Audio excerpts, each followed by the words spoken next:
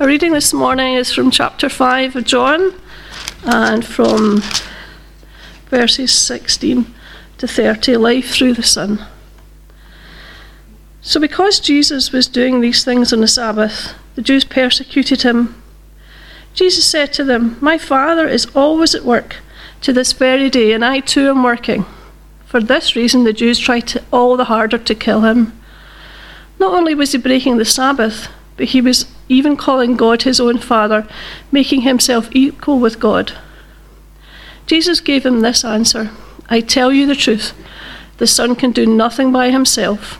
He can do only what he sees his Father doing, because whatever the Father does the Son also does. For the Father loves the Son and shows him all that he does. Yes, to your amazement, he will show him even greater things than these. For just as the Father raises the dead and gives them life, even so the Son gives life to whom he is pleased to give it. Moreover, the Father judges no one, but has entrusted all judgment to the Son, that all may honour the Son just as they honour the Father. He who does not honour the Son does not honour the Father who sent him. I tell you the truth, whoever hears my word and believes him who sent me has eternal life and will not be condemned. He has crossed over from death to life. I tell you the truth, a time is coming and has now come when the dead will hear the voice of the Son of God, and those who hear will live. For as the Father has life in himself, so he has granted the Son to have life in himself. And he has given him authority to judge, because he is the Son of Man. Do not be amazed at this, for a time is coming, for when all who are in their graves will hear his voice and come out. Those who have done good will rise to live, and those who have done evil will rise to be condemned. By myself I can do nothing. I judge only as I hear, and my judgment is just, for I seek not to please myself, but him who sent me. I wonder how you feel about the fact that you will die. Now, part of me feels a bit uncomfortable asking that so bluntly.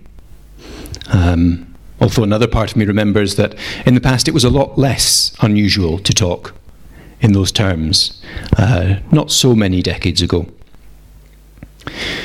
I'm also very aware, of course, that for many of us who are grieving at the moment, it is a painful thing at times to think about. But in our time, we do not like to talk about death, and so we're often not ready for it. COVID's probably made us a lot more likely to think about it. And of course, all of us will have had friends or relatives die, or both, probably all of us. But we do come face to face with death a lot later in life in the modern world, where death is hidden away in hospitals and masked by morphine, and so that only the very closest relatives really see people dying. And that's, I think, why we find ourselves thinking it's so uncomfortable to think about. And so nowadays we have a strange mixture of feelings about it, from a very close friend of mine who all through his 20s would wake up in a cold sweat in the night regularly thinking about his coming death. And on the other side of the spectrum, I remember visiting heart attack victims in a cardiac ward as a hospital chaplain. Now, that was full of middle-aged men who were very, very lucky to be alive. And they would never mention how close they'd come to death. They just wanted to gloss over that part of their life, get on with working long hours and raking in the money. In other words, the very behaviours that had led them to the cardiac ward in the first place. It was just easier to ignore than to think about at all. And for Christians, of course, death doesn't hurt any less, either when it's our own or those near us. And yet, in the death of a Christian, there is a difference, that we can face it with pain, yes, but with a lot less fear and a lot more hope. And perhaps even, like my grandfather, deeply disappointed when death didn't come as quickly as he thought it was, because he was longing to be with Jesus Christ. All of that comes from a confidence in who Jesus Christ is. this passage is very much about that. Last week, we saw Jesus perform an extraordinary miracle. He healed a man who had been sick and disabled for 38 years. But the religious authorities were angry. They were angry he'd done it on the Sabbath, on the Saturday. And so they basically ignored the miracle itself. Jesus responds to their anger here this week. But he doesn't do what he sometimes does and tell them, they're misinterpreting the Sabbath law. He doesn't tell them that, they're getting their knickers in a twist about trivialities. He says, no, I'm going to press the nuclear button. My Father is always at work to this very day, and I too am working. Now to us that doesn't sound like much. All Christians can call God Father. But he gets quite a dramatic reaction. It says they tried all the more to kill him. Not only was he breaking the Sabbath, but he was even calling God his own Father, making himself equal with God.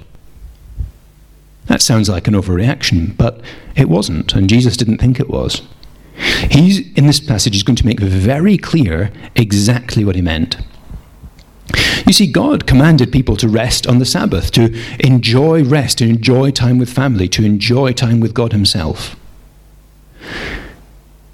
But although he modelled for us resting on the final day of creation, God never totally switches off. It's not like us. We can just put our feet up on the sofa and watch the TV mindlessly, and the world goes on. But since God's job includes, keeping the universe going and upholding the laws of physics and ruling everything from moment to moment, if he stops working, well, the universe will vanish like a soap bubble and we'll be in trouble. So Jesus is saying, my Father keeps on working because his work is upholding the entire universe. I am like that. I do the same with him. Now, the Jewish leaders are shocked that he's making himself equal with God, but here he's not setting himself as a separate or a rival God, of course, but rather this passage shows us that the Father and Son are so wrapped up together that everything they do together. They cannot work separately. One God, one being in separate persons.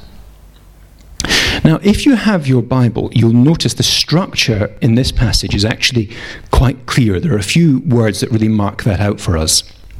3 times, Jesus says, very truly I tell you, or in some versions, truly, truly I say to you, or some variation on that. You see that in 19, 24, and 25. That's Jesus highlighting with those words his most important big points. The first of those, in verse 19 to 23, tells us that Jesus is one with the Father. That's the key point that underlies everything else here. Under that, he has 4 little subpoints, each of them beginning with the word for in many translations, 19, 20, 21, and 22. Although some translations will change that word for to because or moreover. It's the same word underneath, though. Then the other 2 times he says, very truly I tell you, he leads us on to the amazing consequences, what it means for him to be one with the Father. Verse 24 tells us that it means his voice gives us eternal life today, if we will trust him, because he is one with the Father. Verse 25 tells us that his voice has the power to raise all the dead to judgment on the last day. Life comes because of who he is, because he is one with the Father. Now, firstly, the Son is one with the Father, 19 to 23. Very truly I tell you, the Son can do nothing by himself. He can do only what he sees the Father doing because, or for, whatever the Father does, the Son also does. If he does only what he sees his Father doing, you'd think he might be less than the Father. But actually, he's claiming the opposite. He says, whatever the Father does, the Son also does. That's quite a big claim for a human being to make. I can say that I can do whatever my friends can do, my family can do, but I can't say it of myself that I do with God whatever he does. Jesus can and does. From the extinction of stars to the rise and fall of nations to the death of a sparrow, the Father and the Son do these things together. And then it says, again, another for the Father loves the Son and shows him all he does. The picture's a little like the way a family business would work in those days. That's how you learned your trade. You know, growing up, the potter's sitting making his pots and his son sits on his lap and learns how to shape them. They work side by side. The Father shows the Son everything, from ants in their nest to the rising sun on planets that we haven't even discovered yet. And the miracles that he's going to show them through the rest of the gospel are part of that. He will show me greater works than these, so that you, the audience he's speaking to, will be amazed. You haven't responded to this miracle with this sick man who's been ill for 38 years walking around healthy again. So we'll do more miracles together. Another chance for you to open your eyes to see reality. And then another for just as the Father raises the dead and gives them life, even so the Son gives life to whom he is pleased to give it. The greatest miracle in the Gospel of John that Jesus does is raising Lazarus from the dead. A man who has been dead and mouldering for 4 days, and he calls him back to life. Jesus is going to show he has the same life-giving power that the Father has. Finally, moreover in our translation, but again it's the same word. The Father judges no one, but he has entrusted all judgment to the Son. In their sharing of their work, the Father gives this crucially important role to the Son. The Bible says again and again, Psalm 75:5, just as one example, that God alone is the final judge. He is the only one who is worthy enough and pure enough to judge. But when, on the final day, we stand before God for judgment, it will be the Son seated on his throne that we see. Why? So that all may honour the Son just as they honour the Father. And anyone who does not do this, Jesus says, whoever does not honour the Son does not honour the Father who sent him. To fail to worship this Son, to honour this Son, is to fail to worship and honour God at all. These are big claims for a human being to make. As we've seen so many times already in John's Gospel, these are not the kind of things that a great teacher can say, or just a good man. Either what Jesus says here is true, or it's utter madness. He's speaking about the mystery of the Trinity in simple human words, and yet so extremely deep and profound.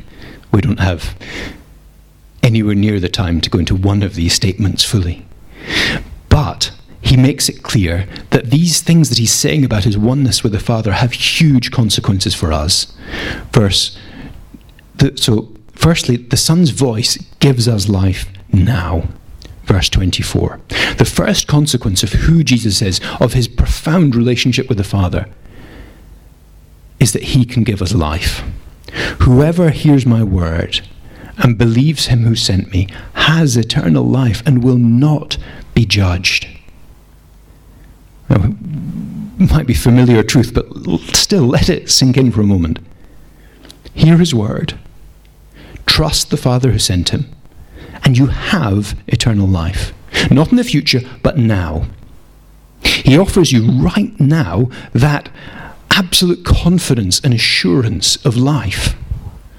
Perhaps you're afraid you don't measure up, that though you trust in God, you just aren't a good enough Christian, that you don't live well enough to be worthy of God. Well, he says to you, if you hear my word, if you hear my voice and trust my Father, you have crossed over from death to life. You have crossed over. So, listen to his voice. Trust in the Father, and then the Son, the judge himself, will declare himself satisfied about you, and you will not face judgment. No condemnation will touch you at the final day. And when you stand up on that final day, it will be to be vindicated, to be declared free and guiltless, and not to be judged. And anyone who knows that can face death with a new confidence, a confidence that they are on the way to life. Most of us, if we called ourselves Christians, will say that Jesus is God. But so many of us are worried about whether we really measure up, at least in our darker and more difficult moments, whether we really will be found worthy of life. But of course, it is not about us or whether we're worthy. It's about him. If he is everything he claims to be, if he truly is one with the Father in this way, then he can give us life in the way he promises.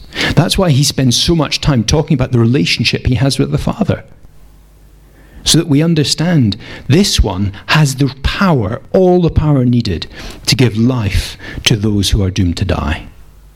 The judge, the life giver himself. And so he offers us life now. And he says down in verse 34, he's saying all these things so that you will be saved, so that you may be saved. We all face the sentence of death. We all face judgment after, but he offers a way through that. And if you worry, if you are still good enough, whether you've lived up to your side of the bargain, Jesus says, if you have heard me and trusted, then you have passed over from death to life. Then thirdly, the Son's voice will raise the dead in the judgment. The next consequence of who Jesus is tells us just how important and urgent it is that we listen to what he's just said. Because the Son's voice will raise all the dead to face judgment. His voice has the power to return life into a long dead corpse, to reverse all the effects of time and decay, to restore it to strength and health once more. Things that are utterly impossible unless the Creator himself is speaking. And that is exactly what's going on. Because he is not like us. He is not something made. He has, verse 26, been granted by the Father to have life in himself. Not like our life, which we have to keep going by stuffing ourselves with food and drink and air and having God uphold the whole thing. But rather in himself, from himself, brimful of life, so that he can give all the life that we need. He's able, too, to judge fairly. He is the Son of Man. He's been a weak man like us. He's used to weakness and temptation and pain. And so no one is better suited to judge all things and all people than he is. And it says that the time is coming when all who are in the graves will hear his voice and come out, just as Lazarus does later in this gospel as an example of what will happen. They will stand and live again, and every person will rise at the sound of his voice. Every man, every woman, every child, in every tomb, however long ago decayed or washed away. Because his voice, which created all things, has the power to recreate them. And you and I, we will come out of the dust of our tombs, remade in perfect flesh, having heard that voice that sounds through rock and earth, and we will stand before him. And then, verse 29, those who have done good will rise to live, and those who have done what is evil will rise to be condemned. That judgment day is coming. That's why it's so urgent, so important that we listen to his voice today. But you might be thinking, doesn't this contradict what we just heard? It says, those who have done good will rise, not those who will trust, like it said earlier, not those who listen to my voice. Now, rather than a contradiction, that's a reflection, and we don't have time to go into it fully, but it's a reflection of what the Bible teaches consistently, which is that we are saved by trusting in Jesus Christ. But as Jesus says later in John, whoever remains in me and I in him, they will bear much fruit. In other words, good will come out of their lives. Not that Christians are better in the way they live their lives, but that when we belong to him, there are things that are changed in our lives. We are changed people. There is evidence that something has happened in us to make us different from who we were before. And on the last day, when our files are opened, if we are truly Christians, if we are people who have trusted him, then those files will show, yes, we were truly changed people. Not perfect, not great. No, if it was a question of all our sins being weighed up against the good or something like that, we would be just lost. But there will be enough to show that, yes, we belonged to him, that the Son's voice has brought life into our dead souls, that we were alive in him and that we'll go on to the resurrection of life. If we don't trust him, of course, there will not be any hope on that day. No last reprieve, no chance to change your mind. So this is a call from Jesus to come now, to listen to his voice.